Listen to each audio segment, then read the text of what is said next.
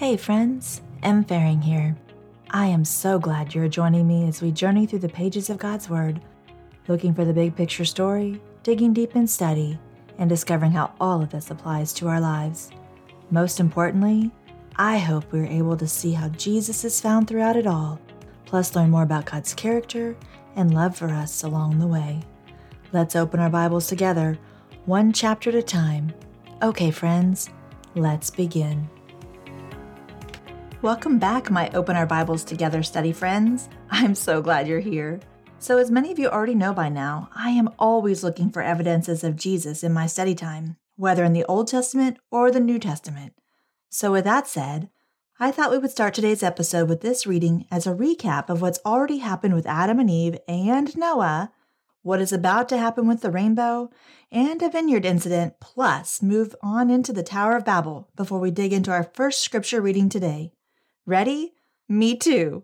Our recap content begins in this way. As Adam and Eve bear children, the stain of sin is seen from the very start.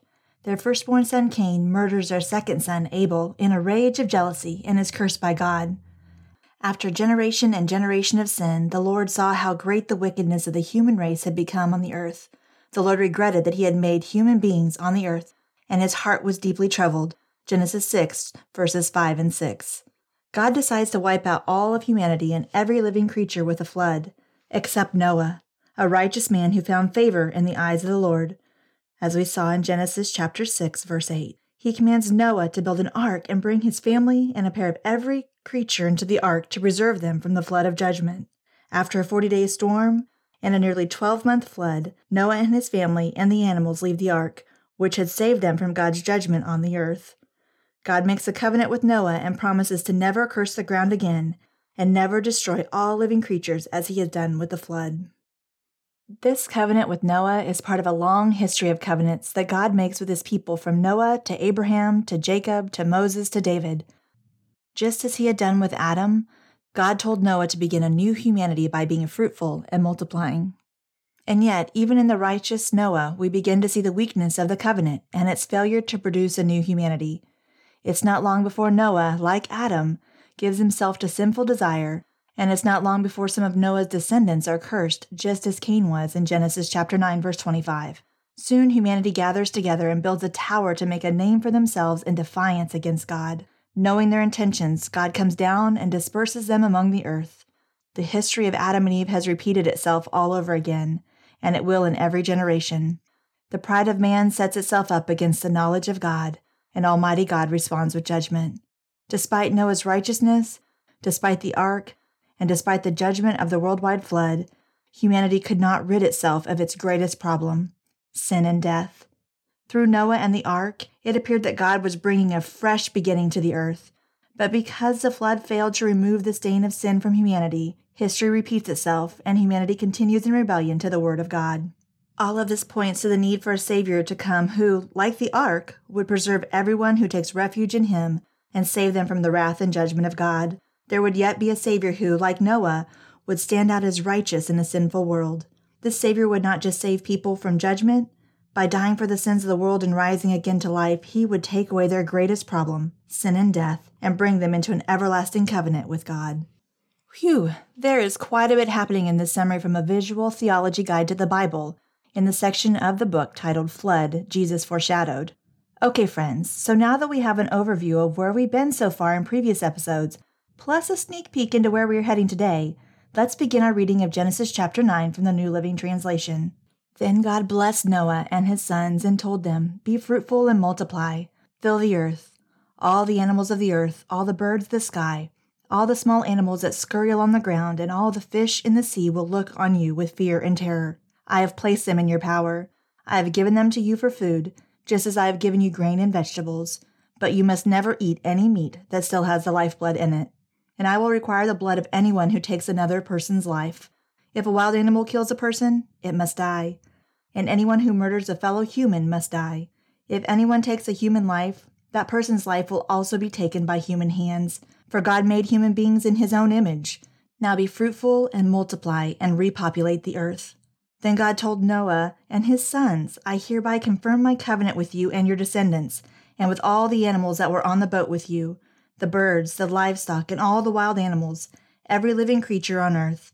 Yes, I am confirming my covenant with you. Never again will floodwaters kill all living creatures. Never again will a flood destroy the earth. Then God said, I am giving you a sign of my covenant with you and with all living creatures for all generations to come. I have placed my rainbow in the clouds. It is a sign of my covenant with you and with all the earth. When I send clouds over the earth, the rainbow will appear in the clouds, and I will remember my covenant with you and with all living creatures. Never again will the floodwaters destroy all life.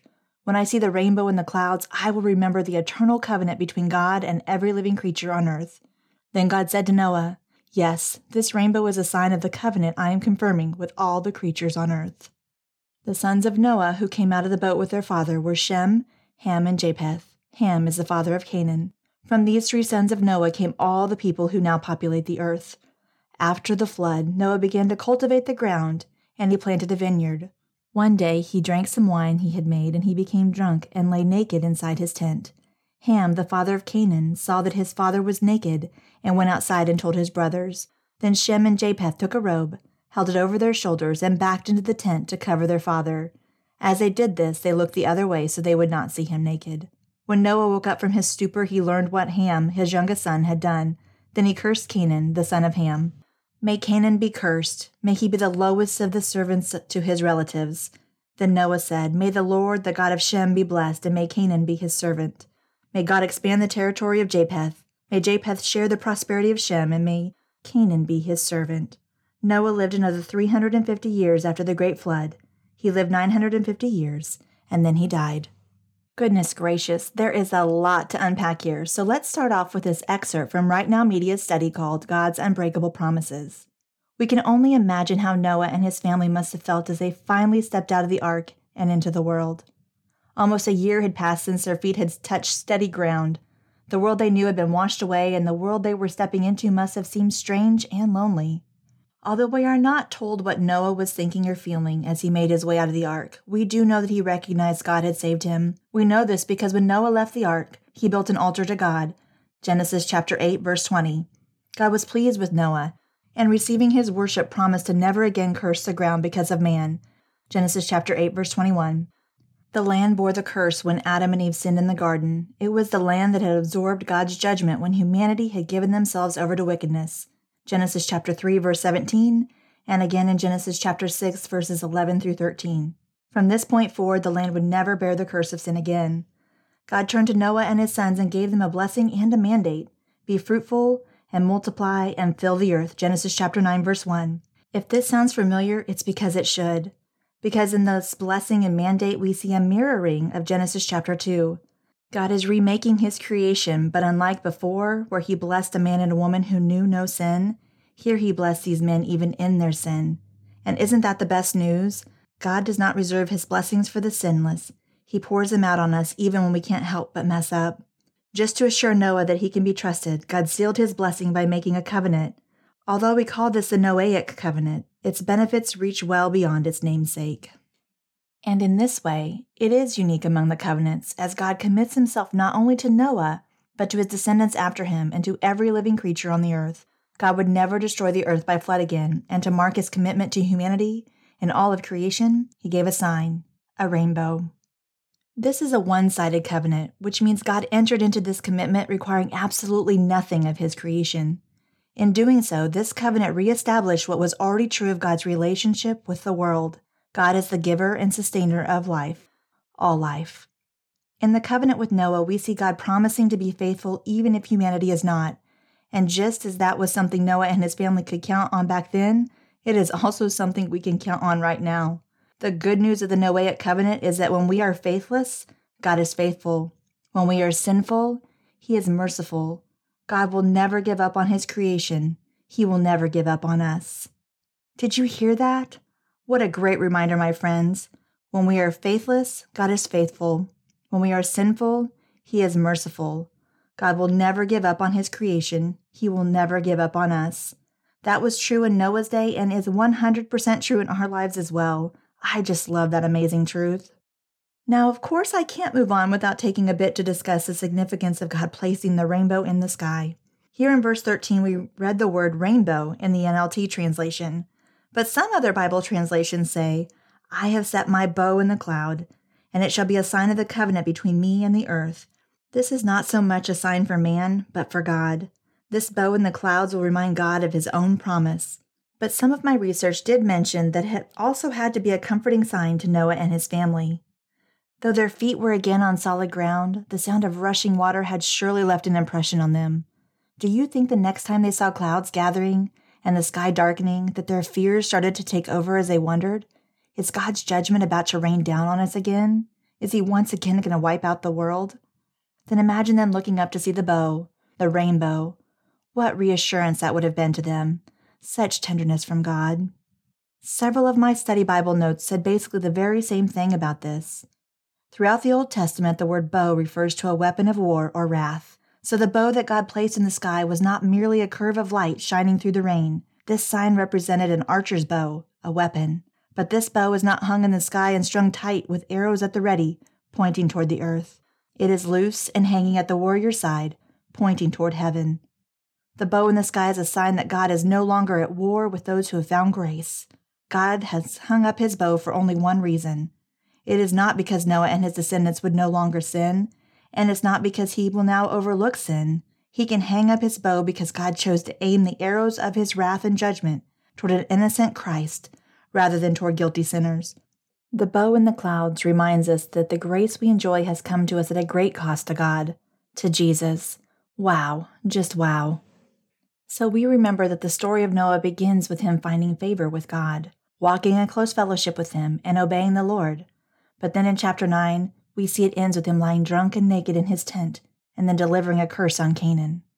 So we see that even after the flood, the human race still exhibited some of the same sinful characteristics that caused the judgment by flood in the first place.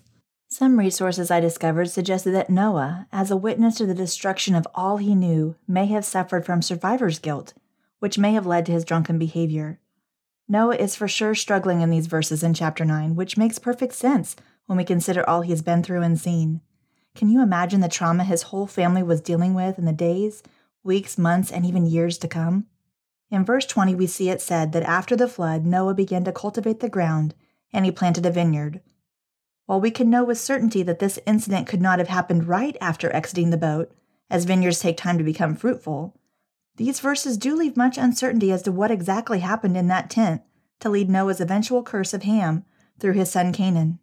The New Living Translation Illustrated Bible note for 9:22 offers this possible explanation. Ham's behavior was shameful. He gazed upon his naked father, and rather than covering him and keeping the matter secret, Ham robbed Noah of his dignity by announcing it to his brothers instead. So we ultimately see this embarrassing and awkward situation for Noah leads him to curse Canaan. Back in verse 18, we learned that Canaan is actually Ham's son, Noah's grandson. Of course, one of the first questions that comes to my mind here is why would Noah curse his grandson if Ham is the one who dishonored him? In researching this, there was a common explanation that kept showing up in various sources. In the Bible, sometimes a curse is defined as a prophetic foresight. Some Bible scholars believe that is what is happening here, that Noah is speaking what he sees as an insight from God for the future of Canaan. We will see later in our study time together that these words become true. Canaan settled in an area that will eventually become known as Israel, and the people there would become known as the Canaanites. This is significant because later on we will see a man named Joshua step into an assignment to help the Israelites defeat the Canaanites to allow them to enter their promised land. More on all of that in our future studies together, but remember this is confirmation of the truth to what I will soon share about being sure to let your eyes fall on each name in genealogical listings. Those names relate to biblical history, people, and so on, and we will discover this in these thin, crinkly pages of our Bibles. Let's now consider this thought from the Flooded Book and Study when Nikki Koziar says, "The first time we hear Noah speak, he speaks both blessings and curses. We don't see any conversations between God and Noah, or Noah and his family anywhere in Genesis chapters 6 through 8. At the end of chapter 9, however, we hear the first recorded words from Noah, and once again we see evidence of his humanity, as we did in the vineyard, and that he speaks both blessings and curses over his family. Here's the good news. Noah still made it into the Hebrews 11 Hall of Faith, which is hopeful for all of us that we don't have to be perfect and can still have an incredible legacy of faith. Legacy of faith. How fitting she speaks of Noah in this way, as I also came across this devotional regarding Genesis chapters 9 and 10 in my She Reads Truth Bible, which further develops this idea of a legacy of faith. Every spiritual giant is standing on someone else's shoulders. That is the unexpected sermon proclaimed through Noah's life after the flood.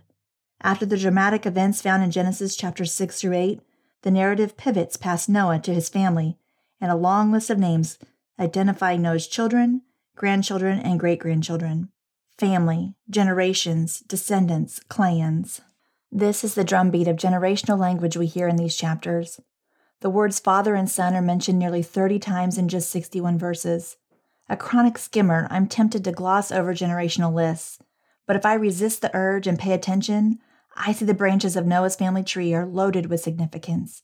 Canaan was Noah's grandson. We will see that name again as the place God promised Abraham in Genesis chapter 12, verses 1 through 3, and the Israelites in Exodus chapter 3, verse 17, otherwise known as the Promised Land. Egypt was another grandson of Noah. He would settle in the place where Joseph would later reign under Pharaoh in Genesis 45, verse 8, and where Jesus would flee with his parents in Matthew chapter 2, verses 13 through 23, thereby fulfilling an ancient prophecy. While it may seem like Jesus is far removed from this early story of Genesis, that isn't really the case. Noah's son Shem was a chosen branch on the family tree. From his line would come Abraham, the Israelites, King David, and ultimately Jesus, our Savior. After the floodwaters receded, Noah went back to life as usual. He tended a vineyard and bounced grandbabies on his knee. For 350 years after the flood, life simply went on. Then something unremarkable happened.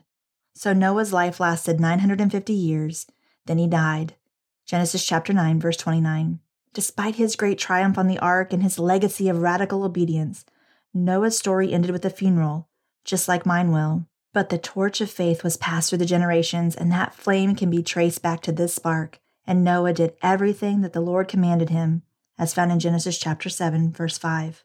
Obedience to God was a gift Noah gave to the next generation. When we obey God, we are storing away treasure for those who will come behind us.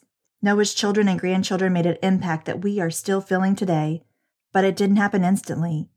We can affect future generations too, but we have to make peace with the marathon of life, refusing to settle for the sprint. Noah's life shows us that being serious about kingdom building means being serious about delayed gratification. His story urges us to desire for the Lord to be glorified in His timing. As God's people, we stand on the shoulders of those who have been faithful to obey before us. Their stories, like Noah's, remind us that when we obey, in time God builds a legacy of faith through us. Did you hear that, my friends? We have to make peace with the marathon of life, refusing to settle for the sprint when it comes to the lives of our children and grandchildren even. All the yeses, choices and actions in our everyday life matter for generations to come. What will our legacy of faith be? Okay, I'm going to pause this for a moment right here to point out something I feel is so important for us to hold on to, as a takeaway of sorts from Noah's story. We can obviously see that the flood has not rid the world of sin. In all truth, if God had wanted to do that, He would have had to eliminate the entire human race, including Noah and his family. But God, our God, would not do that because He had already promised that the offspring of Eve would one day crush the head of Satan. With that in mind, what seems to be a sad ending to Noah's story is redeemed when we remember the beginning of his story. Remember back with me to Genesis chapter 6, verse 8. Noah found favor in the eyes of the Lord. Can I let you in on a surprising fact I'd discovered when studying what the word favor means here? Listen to this description from The Promised One, Seeing Jesus in Genesis, by Nancy Guthrie. Noah found favor or grace with the Lord. Or perhaps it would be better to say that grace found Noah. And when grace found Noah, grace determined to have the last word in Noah's life. His surroundings and his sinful nature and his evil ancestry certainly spoke into his life and had their impact, but they simply did not have the final say about who or what would happen to him. Most of my life, I assumed that Noah found favor in God's eyes because of his righteousness, that God looked at humanity and found the one person who sought to please Him, and therefore granted him favor and provided salvation in the ark. But that is not the case at all. The grace came before the goodness. It was the grace of God poured out on Noah, based not on Noah's goodness, but on God's choice, that made Noah righteous. Noah did not earn this favor from God. It was a gift, pure and simple and undeserved. In fact, God's favor is never something that can be earned or purchased. It is always a gift. The grace that found Noah changed Noah. In fact, it shaped everything about his life and identity. It does not mean that Noah never sinned, though. Like all sinners who find acceptance with God, Noah received this righteousness by faith. So this favor had not come to Noah because of his good behavior, and he could not lose it because of his bad behavior. This is the good news at the seemingly heartbreaking ending to Noah's story. And this is the good news at the end of our stories, too. If grace has found us and is clearly at work in us, we do not have to fear that sins in our past or sins in our future will disqualify us for enjoying the benefits of God's grace in our lives. God has bound himself to us, and nothing can come between us. Did you pick up on that truth, friends? Favor is another word for grace. Listen to this again. Noah did not earn this favor from God. It was a gift, pure and simple and undeserved. In fact, God's favor is never something that can be earned or purchased. It is always a gift. I don't know about you, but I often read or hear about spiritual giants in the Bible and feel like they're in a league of their own. But here we see that Noah's favor was actually grace, the same grace available to us. His favor wasn't in his righteousness. It was the gift of grace and a willing obedience to walk with God. We too find favor with God. Let's not miss this truth, my friends. Amazing grace for sure. So continuing on, the Bible Project's video summary of Genesis chapters 1 through 11 describes what has been happening so far in today's episode in this way. We are told that God is broken with grief that humanity is ruining his good world and they're ruining each other. And so out of a passion to protect the goodness of his world, he washes it clean of humanity's evil with a great flood. But he protects one blameless human, Noah and his family, and he commissions him as a new Adam. He repeats a divine blessing and commissions him to go out into the world. And so our hopes are really high, but then Noah fails too, and also in a garden. He goes and he plants a vineyard and he gets drunk out of his mind. And then one of his sons, Ham, does something shameful to his father in the tent. And so here we have our new Adam, naked and ashamed, just like the first. And the downward spiral begins again. It all leads to the foundation of the city of Babylon. Okay, more on Babylon in a minute, but stay with me here. In an effort to save us a few minutes in this episode, and to avoid mispronouncing probably a solid 99.9% of the names of the sons of Noah and the children born to them after the flood, I am not reading chapter 10 of Genesis out loud to you here. But please, don't look at this as a pass for reading through this listing of names. Be sure to let your eyes fall on each one. As I have mentioned before, genealogy listings point out that people are important to God as individuals. Their lives matter to God. So, if you have not done so already, please press pause and go read those names for yourself right now. I'll wait for you here. I absolutely promise. Moving on, as a point of reference, these listings of names in chapter 10 are called the Table of Nations in other translations of the Bible. The NLT Illustrated Bible Study Note explains it in this way. This passage is called the Table of Nations because its list explains the origins of most of the peoples of the ancient Near East. The names correspond to biblical names for major people groups, tribes, and regions. The list does not cover all the names of the earth. Rather, it covers the groups most relevant for biblical history. I know I sound like a broken record about this, but see what I mean about how important it is for us to read through each one of these names. I promise it will prove very valuable as we continue in our studies of the various nations and people groups we will encounter along the way.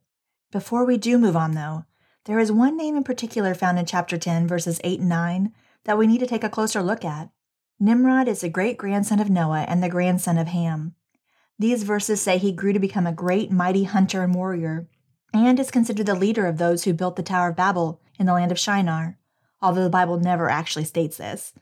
Shinar is another name for Babylon, and Nimrod is credited with building quote-unquote great cities, such as Babylon and Nineveh. Nimrod's name can be translated as "we shall rebel," and he is often thought to be a rebel against God.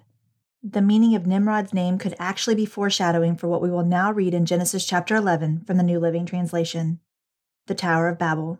At one time, all the peoples of the world spoke the same language and used the same words. As the people migrated to the east, they found a plain in the land of Babylonia and settled there. They began saying to each other, "Let's make bricks and harden them with fire." In this region, bricks were used instead of stone, and tar was used for mortar. Then they said, "Come, let's build a great city for ourselves with a tower that reaches into the sky. This will make us famous and keep us from being scattered all over the world." But the Lord came down to look at the city and the tower the people were building. "Look," he said, "the people are united and they all speak the same language. After this, nothing they set out to do will be impossible for them. Come, let's go and confuse the people with different languages, then they won't be able to understand each other." In that way, the Lord scattered them all over the world, and they stopped building the city. This is why the city was called Babel, because that is where the Lord confused the people with different languages. In this way, he scattered them all over the world. First of all, please note that I am intentionally stopping our reading and study in chapter 11, verse 9. But know that I promise to revisit this listing from Shem to Abram in more detail in a future episode. Truthfully, all these names will make much more sense when we pick up with Abram, who is later renamed Abraham, in Genesis 12. I promise to share more on the reason for this delay later in today's episode. Be listening for that near the end of our time together. Okay, so just to clarify a bit what's going on here, although the Table of Nations in Genesis chapter 10 describes the descendants of Noah all spread out across the world, the story of the Tower of Babel returns us to a time before the scattering of these people to show us the main reason for this scattering in the first place. The Stairways to Heaven devotional in the She Reads Truth Bible describes what is happening in this way. In Genesis 11, the people said to one another, "Come, let us build ourselves a city and a tower with its top in the sky." Based on the building's description, with its top in the sky, and parallels found in other ancient literature, the tower they began to build was most likely a ziggurat, a mountain-shaped temple intended to serve as a meeting place between heaven and earth, where human beings could visit with the gods. Eden had been a place where heaven and earth met, and now the people of Babylon were attempting to create their own Eden in their own strength. As mentioned in this devotional I just read, I was able to confirm from various sources in my research that the Tower of Babel was most likely a ziggurat, which is a common structure in Babylon at the time. Most often built as temples, ziggurats were rectangular towers with steps or ramps leading up the sides. Ziggurats stood as high as 300 feet and were often 300 feet wide, making them a focal point of the cities they were in. There are many interesting perspectives as to why this group of people would decide to build this. A lot of it may have had to do with pride, thinking they could actually build something to reach heaven. Given these measurements and the enormity of these structures, the people in this story seem to have built this tower as a monument of their own greatness, something for the whole world to see. But some of the reasoning could have also been fear. After all, the account of the flood had been verbally passed down for at least 2 generations. Perhaps they feared another flood would come, and this would be the only way they could be saved. Whatever their reasoning, we can be certain that this was a strong statement and a violation against God's command to be fruitful, multiply, to repopulate the earth. Rather than obeying God and trusting Him for their security and significance, they took matters into their own hands and determined that they would create their own security and significance on their terms and in their timing.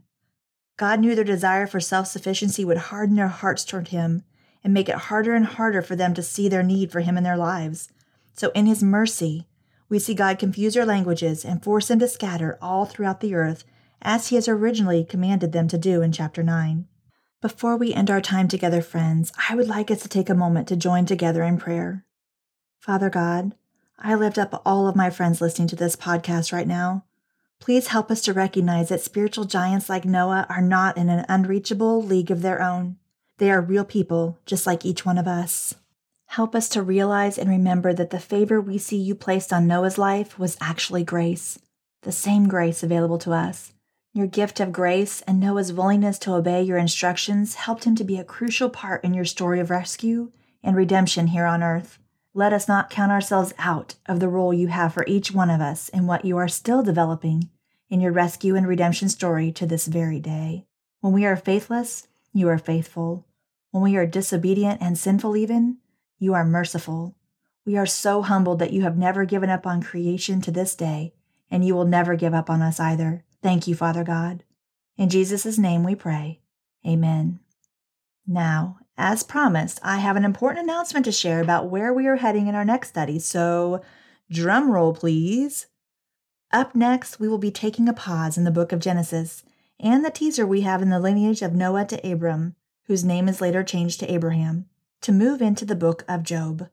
The reason we go to Job now instead of continuing in Genesis is because we're reading chronologically. Most biblical historians put Job's timeline after Noah, but slightly before the time of Abraham.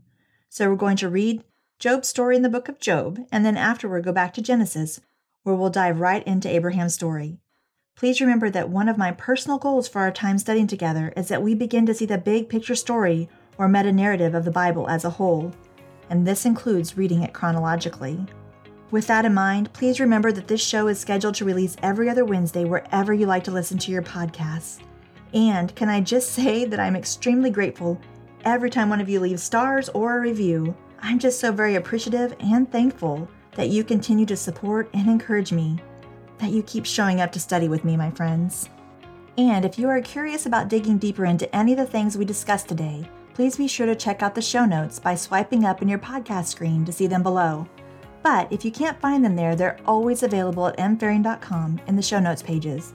This time, I included a couple bonus links for digging deeper, one to an article comparing the story of Noah and the flood to the original creation story, and another with more facts about Nimrod. Good stuff.